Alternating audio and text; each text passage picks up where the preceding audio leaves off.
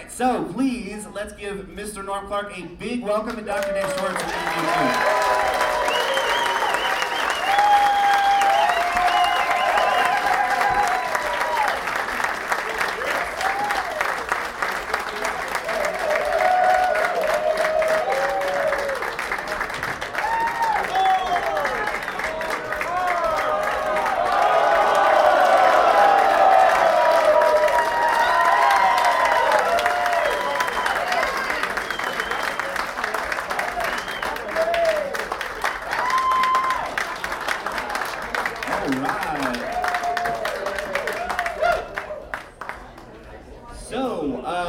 This is a live edition of the Vegas Gang Podcast, a regularly published podcast that occurs about every 6 months or so, give or take.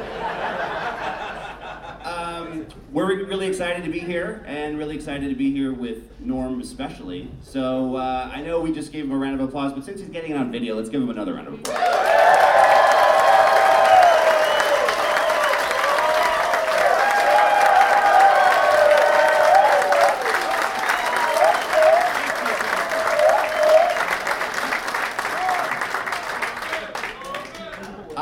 Right off the top, I have a question for you.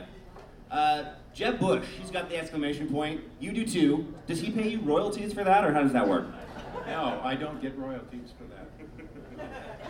Wish I had something snappy to say about that. Well, we know that you're full. I had it first. I know. That's why he owes you, and not the other way around. That's right. I'm sure that you've got some amazing stories to tell, and we definitely want to get into that stuff, and I know that's what the audience wants to hear as well. But real quick, just to frame this, and I don't think there's anybody here that doesn't know who you are, but as recently retired from your role at the Review Journal, but how do you describe your career? How do you describe what you've done? How do I describe what I've done? Grew up in a real small town in Montana. Age 10, my father died. Months later, I lost my eye. I spent most of my teens unfocused and angry, and became a newspaper boy. And read the frickin' newspaper from cover to cover, and changed my life. Believe it, truly did. So does that mean that print is not dead? Or does print even matter? Newspapers can exist without the printed page. I'm sorry, I didn't hear that. Does that mean that print is not dead? People keep saying that in our new digital era. I thought you said Prince is not dead. We'd be breaking some news, I think.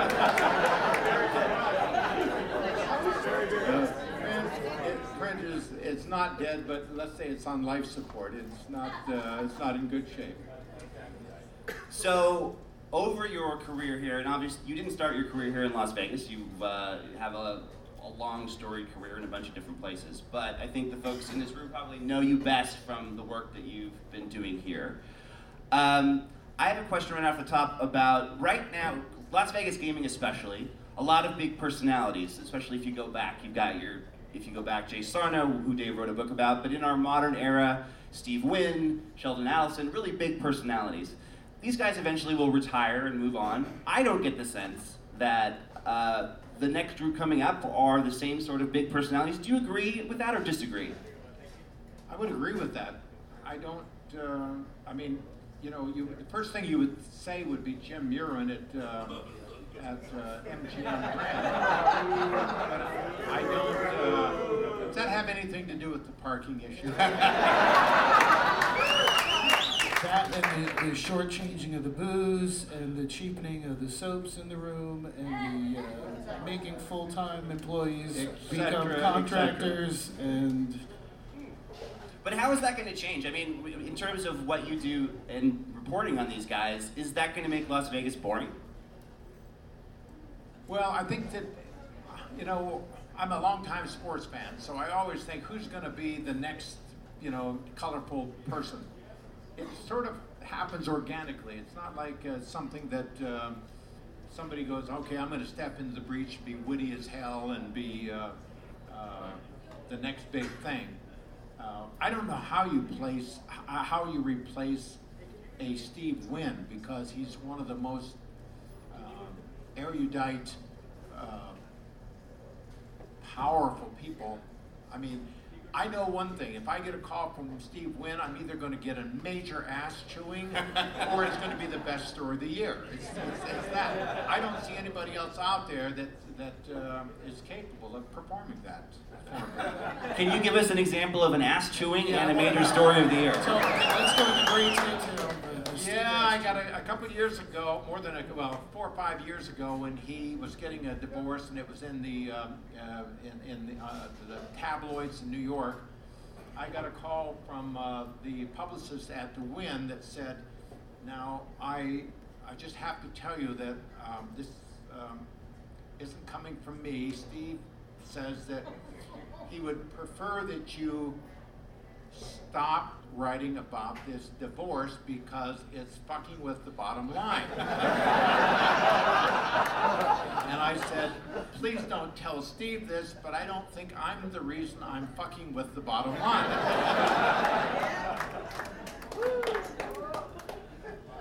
So, I agree with you.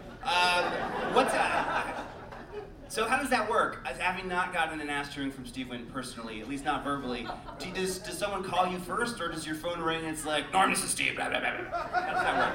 Well, a couple of years ago, 5, 6 years ago, he called me up and said, "Let's make a deal.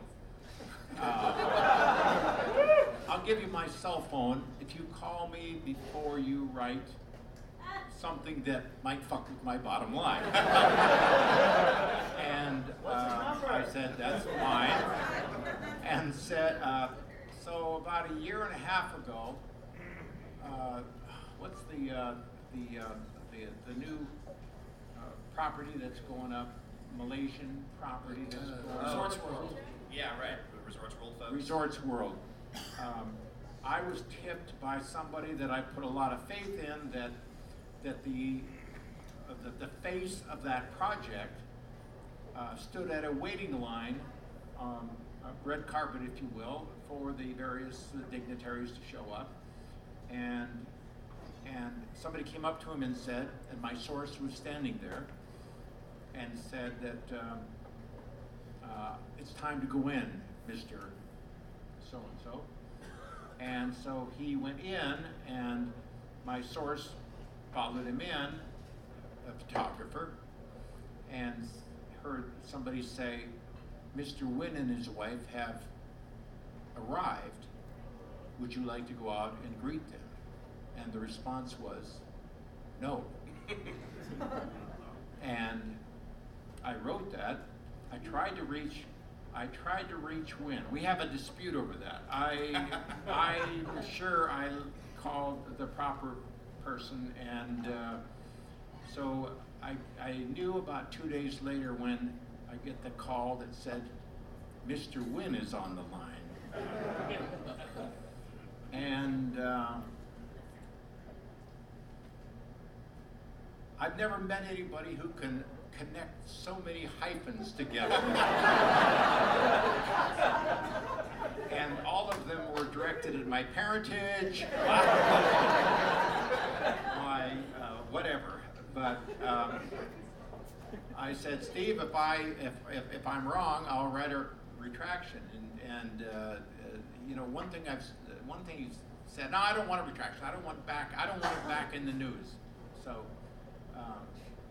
that's I had a serious.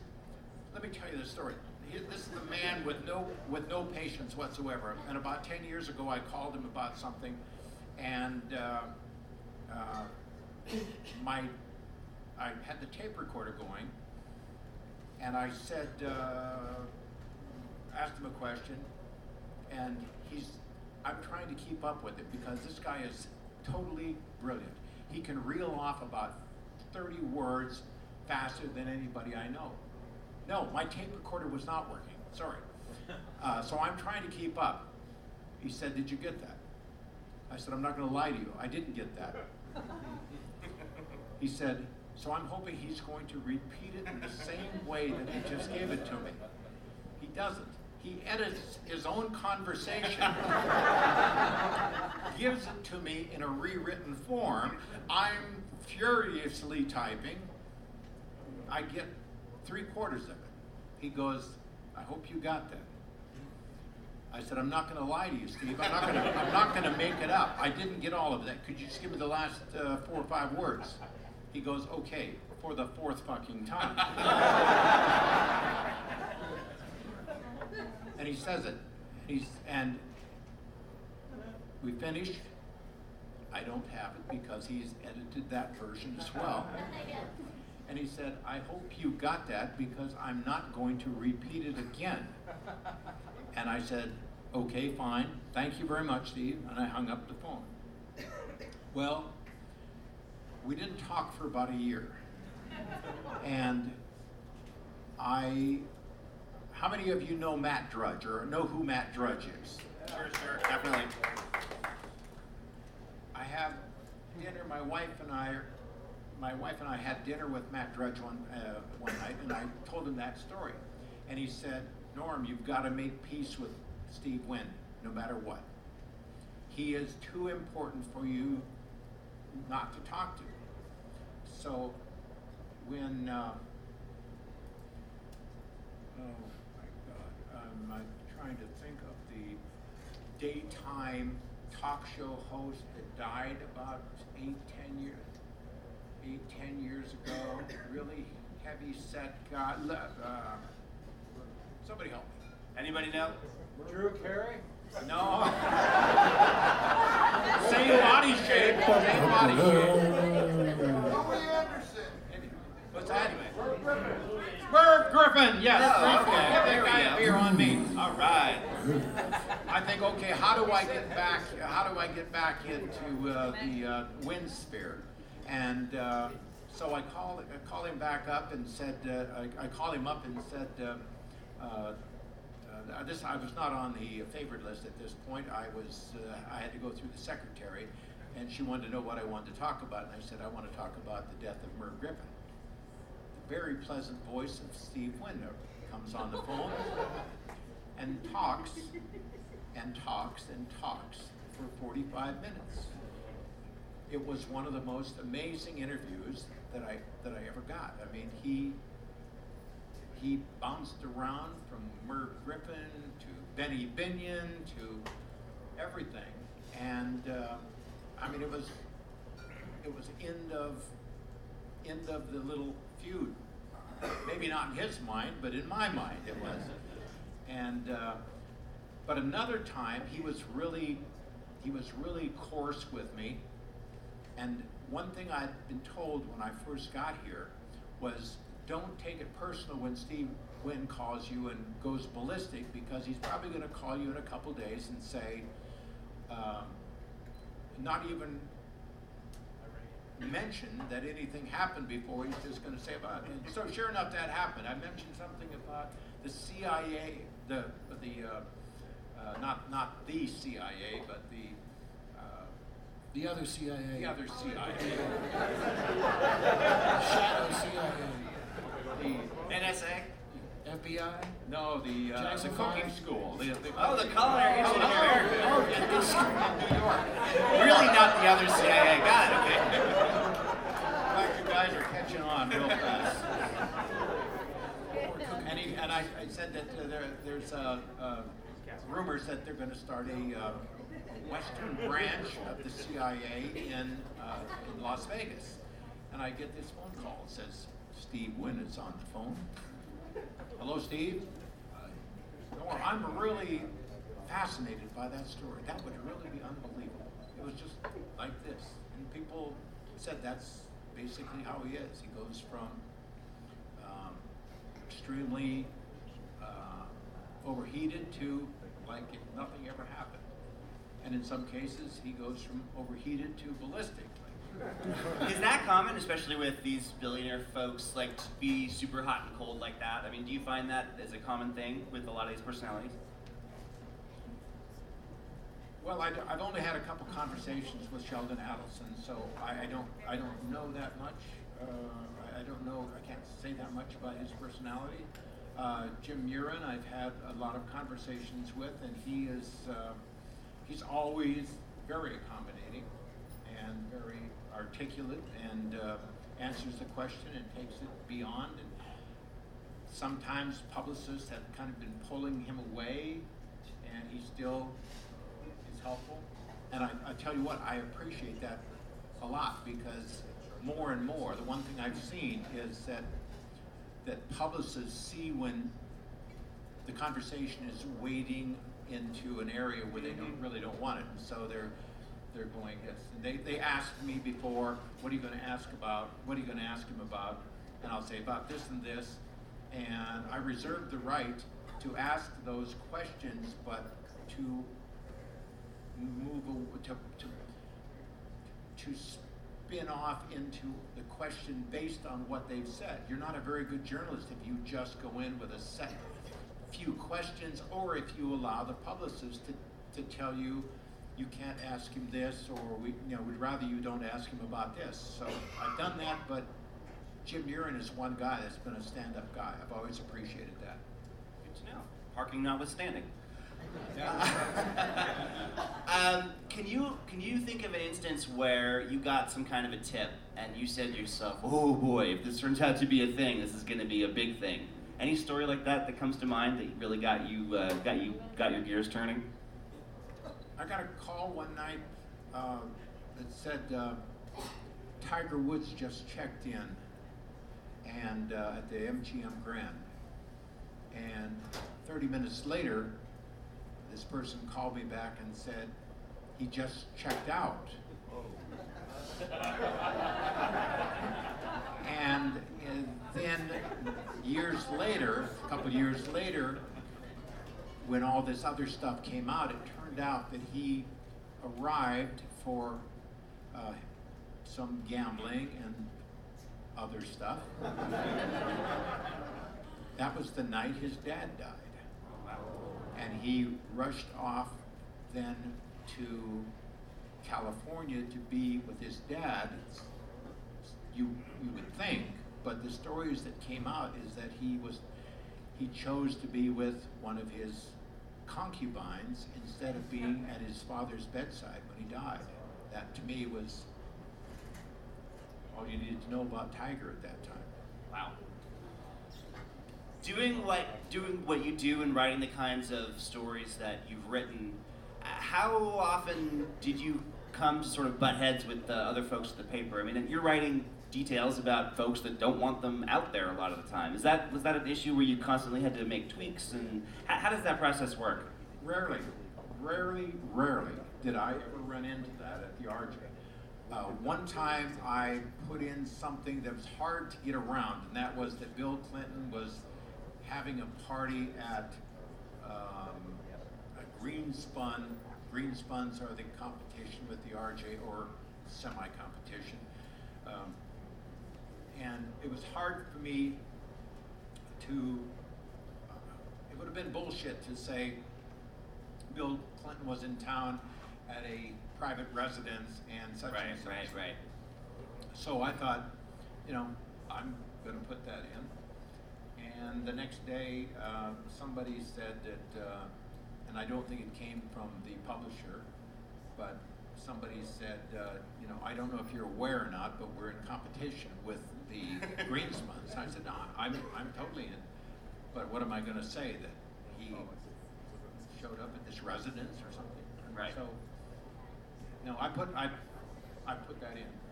But it was so rare. It really truly was so rare that I ever got. Now, I had a great relationship with our attorney. And he let me know on occasion when he didn't. And speaking of Tiger Woods, I got the tip, some of you might recall, that on Wednesday,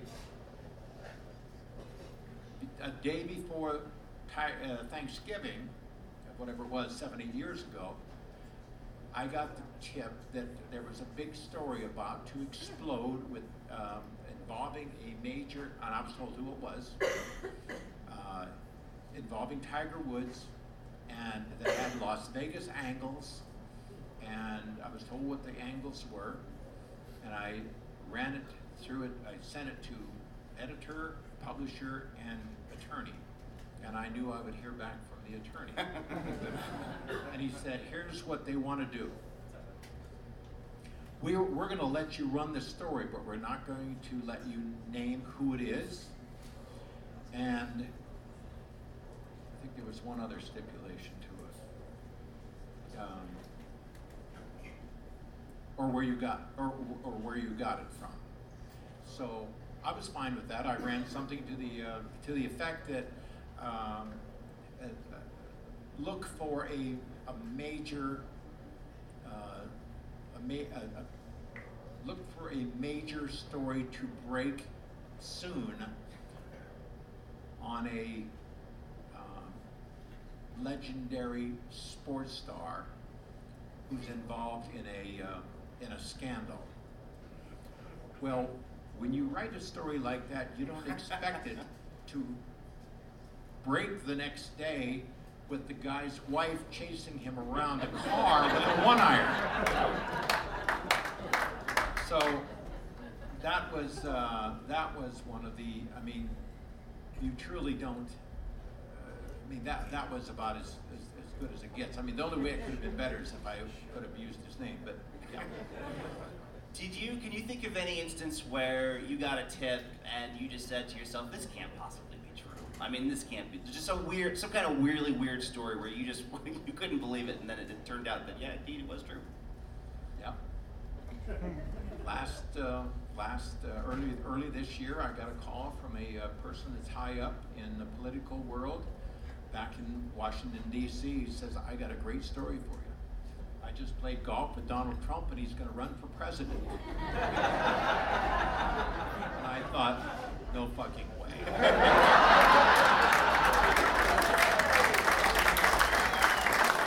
I never ran it. I mean, it easily would have been a major scoop, but my gut told me, there's no way he's going to run for president. There's no way he's going to win. I mean, maybe I allowed some of my gut instinct was that this is like this is not presidential material. Let's put it that way. That's as political as I get right there. You've been reporting in Vegas for a long time. If you had to sum it up, how would you say it's changed over the course that you've been here in terms of what you've seen and what you write about? Well, the biggest thing that's changed, of course, is the internet. When I first got here, the RJ gave me a laptop. When I was in Denver, a city much larger, newspapers much larger, I didn't have my own laptop. I had to go into the library and wait in line for 2 or 3 people. This is not very long ago. This is 17 years ago, and I thought that I was like cutting edge when they gave me my own laptop, and then that changed. But what really changed everything was Twitter. Really? Then it was all about ownership of the story, and if you were going to put your name on that, if you were going to send it out, you were putting your name on that story and your reputation. And some people don't have a problem with being loose with the facts, but I spent 12, 13 years with the Associated Press, and I was not gonna blow it just with this wonderful little tool that you could get more immediacy on news, and it truly did change things. And you know, and the photos you can take, and I mean, remember when it wasn't that long ago they wouldn't allow a cell phone in a show. Yeah, it's changed. They announced that they wouldn't allow us. Right. And now these days people wouldn't buy a ticket if they couldn't bring their phone. I mean, they would stay home or do something else.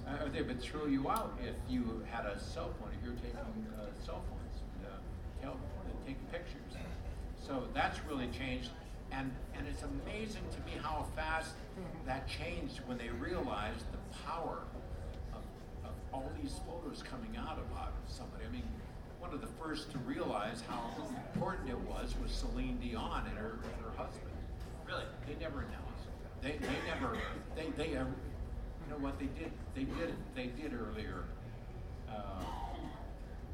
announce that you couldn't do it, and then they saw the value, realized the value of this. So, you know, it's Twitter really changed it. Facebook Live now, I think, is having a big effect, and I mean, who knows where it's going next? I mean, we've seen in 5 years, it's changed so dramatically. Indeed. Who do you think, of all the folks that you've been covering in your job here, who do you think is the best at sort of using the media to get their message out in terms of if it's a game that they're playing, who's good at playing the other side of the board?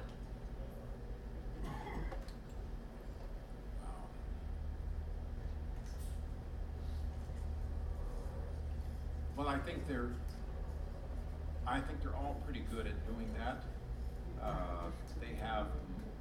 They spend millions of dollars to make sure that they spin it the way that they want it.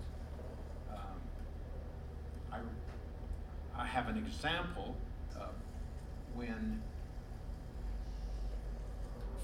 Roy Horn was attacked by the tiger, or the tiger tried to save him. That part of it came out rather quickly, and I think that it was greeted with howls of laughter and all. But to this day, Siegfried or Roy will say to me, that tiger was not attacking me. To this day, he's still absolutely convinced. It's pretty amazing. I might feel like I might have a different opinion if I was in his position, but you never know. Dave, I know that you had a question that you wanted to ask.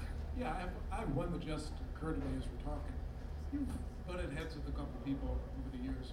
What is your favorite feud you've had? Well, I think it's probably no secret that I ran into some issues with Pete Rose.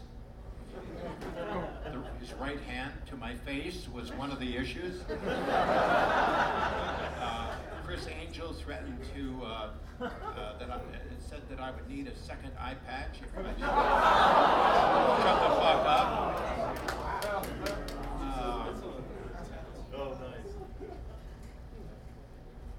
I don't know how far I should go into those stories. Do it. Tell us. They're kind of lame. I mean, okay. The Pete Rose story started 30-some years ago. I'm covering the Cincinnati Reds for the Associated Press. I have a good relationship with him until I find out that he is thinking about leaving the Reds if they don't pay him more money. So my source is outstanding. Knew him from childhood, covered him from childhood. So I didn't just run off and report it. I waited until I had a chance to talk to Pete, which just so happened to be while he's in the shower. I didn't want to share that story with anybody. I mean, I did not want to ask him a question around a bunch of other reporters and tip him off to what I had. So I followed him into the shower, and I know, a little creepy. I kept the conversation at this level and said, Pete, here's what I've got. Confirm it. Can you confirm it or deny it? He says, I'll tell you what I'll do. I'll tell you this. This is like in October. He said, call me in November and I'll fill you in on it. I said, Pete, in November you're going to tell the Cincinnati Enquirer and the Cincinnati Post that I'm going to be third. And if the Associated Press finds out that I'm third and I got it last and I'm making deals with people I'm covering, they're not going to think very highly of me as a journalist, as somebody that they put a lot of faith in as being an aggressive, tenacious reporter. He goes, call me in November. And I said, Pete, confirm or deny it. He said, I'm not going to deny it. I'm not going to confirm it. I'm not going to deny it. But if you write that story, I will never talk to you again. Well, I wrote the story. The story was that he had told his agent that if the Reds find me too rich for their blood, they can trade my ass to Philadelphia. So I wrote that, and I get a call from the program director at a Philadelphia station who asked, can I talk to Norm Clark? I said, this is? Did you really talk to Pete Rose about this? I said, yes. Well, it sort of reads like that, I mean, we're not really sure. This just sounds too far out there. We're not going to run the story. And I said, you know, that's up to you. That's fine. Well, Pete went on that night on Monday Night Football and said, Howard Cosell at halftime teased it by saying, we're going to have Pete Rose on with us to straighten out the story. So Pete goes on and says, that guy from AP has never got anything right. There's nothing to it. And guess what? He goes to Philadelphia. He ends up going to Philadelphia. So fast forward about 30 years, I am working here. He's working here. He's got the sports collection thing going on over at that time. I think it was at Caesar's Palace. I get a phone call one day, and they want to know if I will like to have lunch with Pete after 20-some years. And I'm going, sure. So I go have lunch with Pete and 6 other people, and we BS, and we have a good time. And at the end of it, I give him my book about Las Vegas. And as I'm walking to the car, I'm thinking, it's the parking lot, I'm thinking, holy shit, do I have him in there? And I go, oh God, I've got him under worst tempers. And then I thought, well, you know what? It took me like 15 years to see him. I won't run into him again for another couple of years. 2 weeks later, I'm sitting with Matt Drudge and my wife-to-be, and Pete Rose goes by, and Matt Drudge says, Norm, that's Pete Rose is walking by. And I yell, hey Pete, hey Pete, hey Pete. I know he can hear me, but he keeps walking. Finally he turns around and gives me this Pope wave and this kind of forced smile, and I'm thinking, what the hell is that all about? And next thing I know, I see him walking up to the table.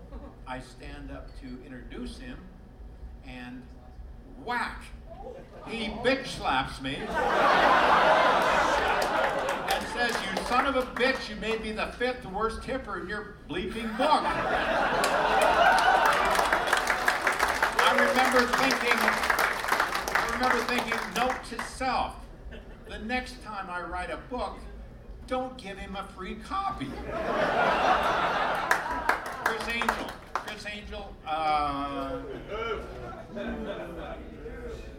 Chris Angel's girlfriend was in the Miss USA contest, and I got a call that he was in an Elton John show with Pamela Anderson, and they were pretending that they were in love or in heat or something, and cuddling and all, and they made a real show of it.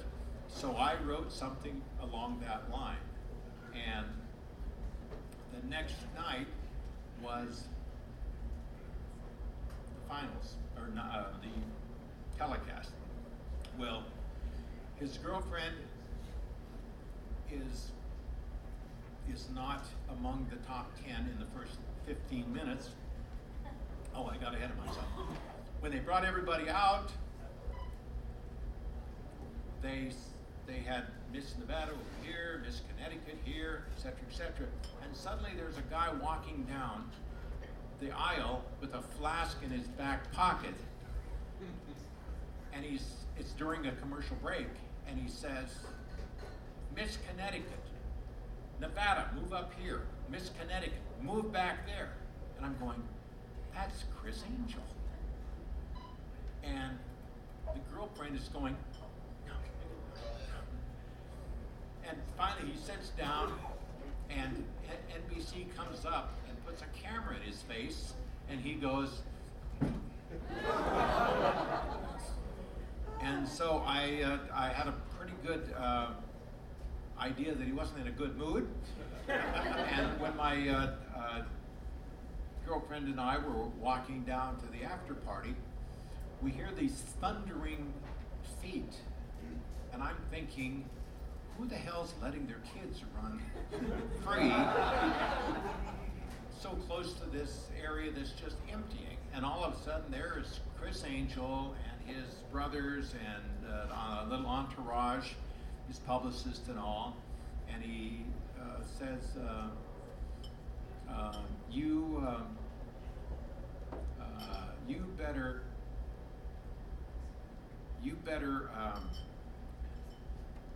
I better not read anything else about me, or you're not gonna get an interview with me for the next 10 years. And this was probably not the classiest remark I've ever made, but I said, I'll try to get over it, Chris. I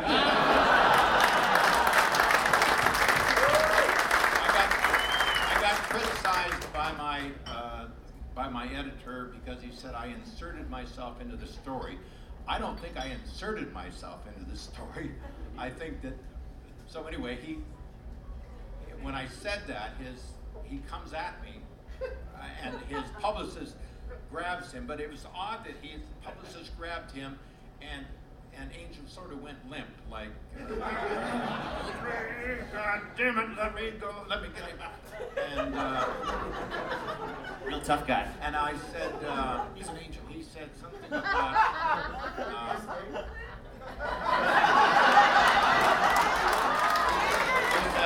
he says, keep it up, and you're gonna need 2 eye patches. So I go, good one, Chris. Never heard that one before.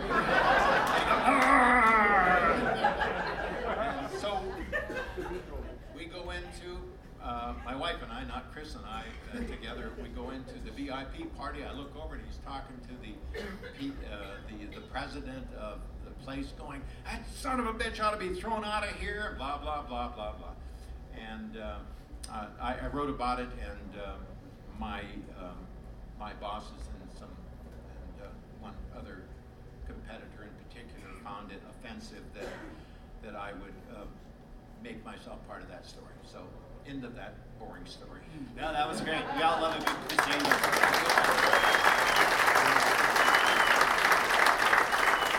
Charles, did you have a question or a... I do, and it's directly in continuance of Dave's question about the feuds.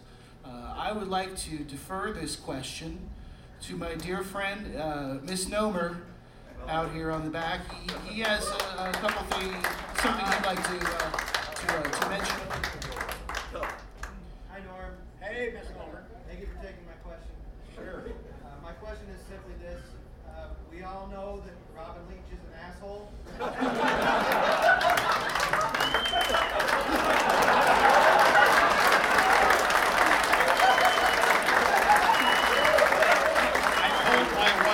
Question was going to come up. And my response is, when they go low, we go high.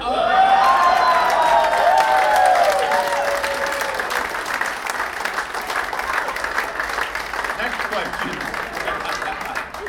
By the way, I have to tell you, the last time somebody said next question to me, I was in front of like I wasn't in front of, I was one of 400 baseball writers in 1988 at the baseball winter meetings, and Denver was trying to get a major league team, and Peter Ueberroth, the commissioner, famous for dismissing people outright, I knew that my newspaper expected the best out of me, and so I asked for the microphone and said, Commissioner Ueberroth, Norm Clark of the Rocky Mountain News, can you tell me why Denver, according to Ballard Smith of the San Diego Padres, is not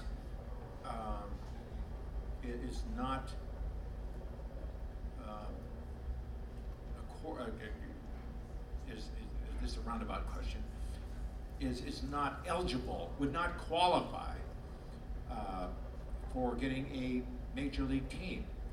And he goes, next question.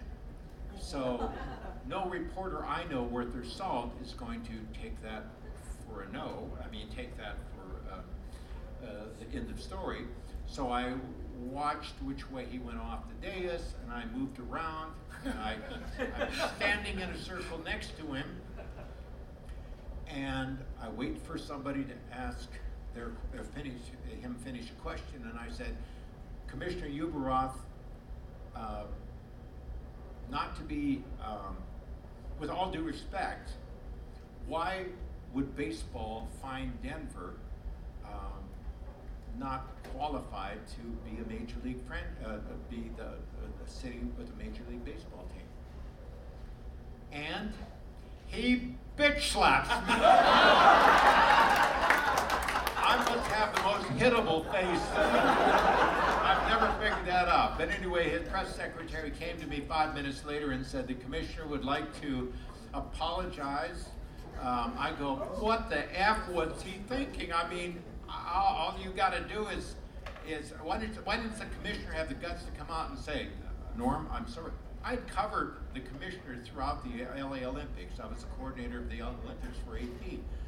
And apparently, at some point during the Olympics, I must have really pissed him off. Is all I know. Well, we've got to wrap this up, but I want to slip in at least two more questions. And the first one is, what is your favorite story that you have covered over your career? I'm sure there are many. And I would say publish or unpublish. I'm presuming you publish all the best stuff, but if there's some top secret story you haven't told anyone, well, we won't tell anyone. Let's make some news.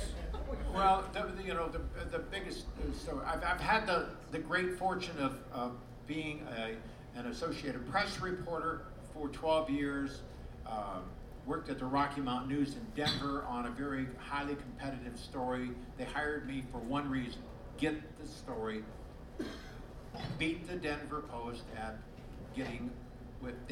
finding out if Denver's going to get a major league team.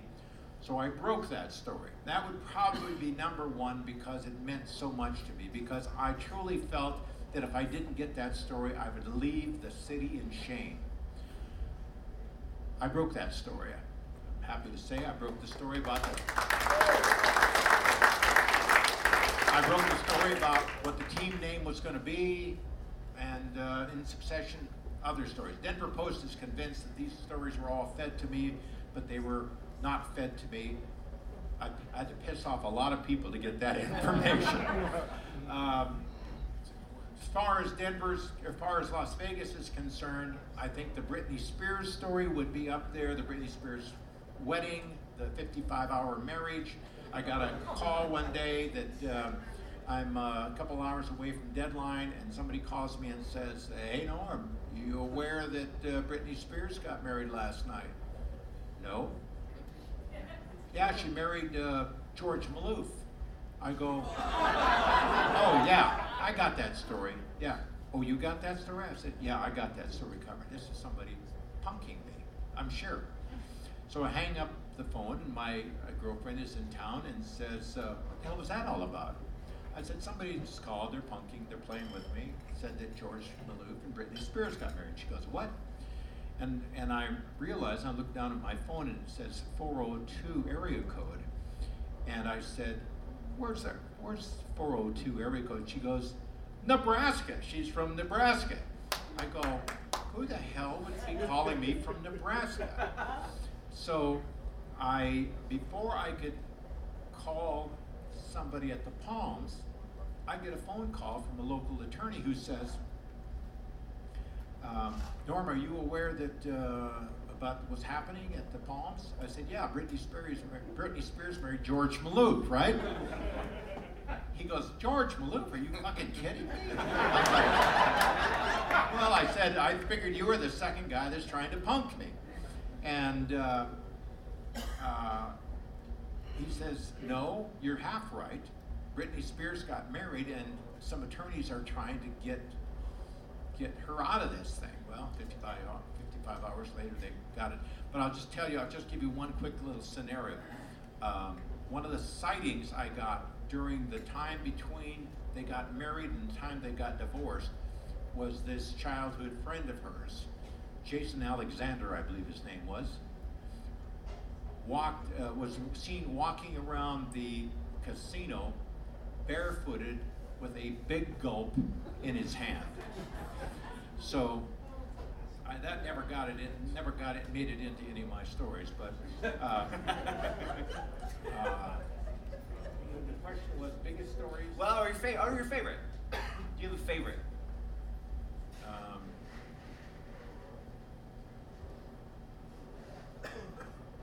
Michael Jackson story. I'm on my way to Nebraska to spend Christmas with my wife's family, and I get a phone call from a guy that I know who's very trustworthy, who said, are you going to be free Christmas Eve? And I said, probably, and I'm thinking time zone, 2 hours difference. He said, I've got a hell of a story for you. I said, and that would be, he said, promise me you're not going to write it until it happens. He said, no one else is going to have it. I promise you that. Michael Jackson and his kids are going to be flying in from Ireland, and they're going to land at this private airport out at McCarran, and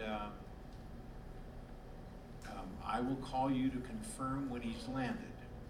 And I'm thinking, if this is true, and I had no reason not to believe him, that this is going to be one of the biggest stories in the world, because he had just spent, remember, a year and a half in self-exile after the, I believe he was exonerated in the trial and all. So I tell my wife, or my wife-to-be, and the mother that I'm probably not going to be able to join you guys for dinner, for an early dinner. I'm working on something, and sure enough, I get a call from him. He said they have landed.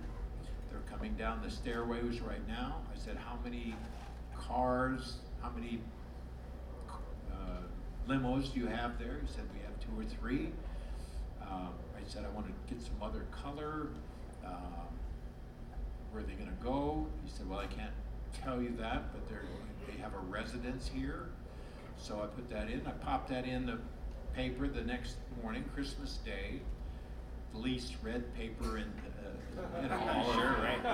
And on Monday, one of the top gossip columnists in Hollywood comes out with a story saying there's a report out that Michael Jackson has flown from Ireland to the U.S. and is going to try to come back in Las Vegas. Pay no heed to that story. It's bogus. My sources tell me, my best sources tell me that this is not true, and it was true. It was truly one of the better stories that you can't get much bigger than Michael Jackson flying in to start a comeback in Las Vegas. Right, indeed. All right, I have one final question. It's a tough one. Who is going to win the World Series this year? I know you're a baseball fan. Oh.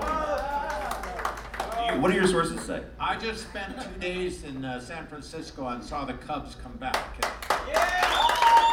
They came back again tonight. They got this late inning lightning that they again did I think they've got the depth. I think they've got the power. I like the Cubs a lot. All right, well, that would definitely be newsworthy as well. Let's give Norm a really big hand.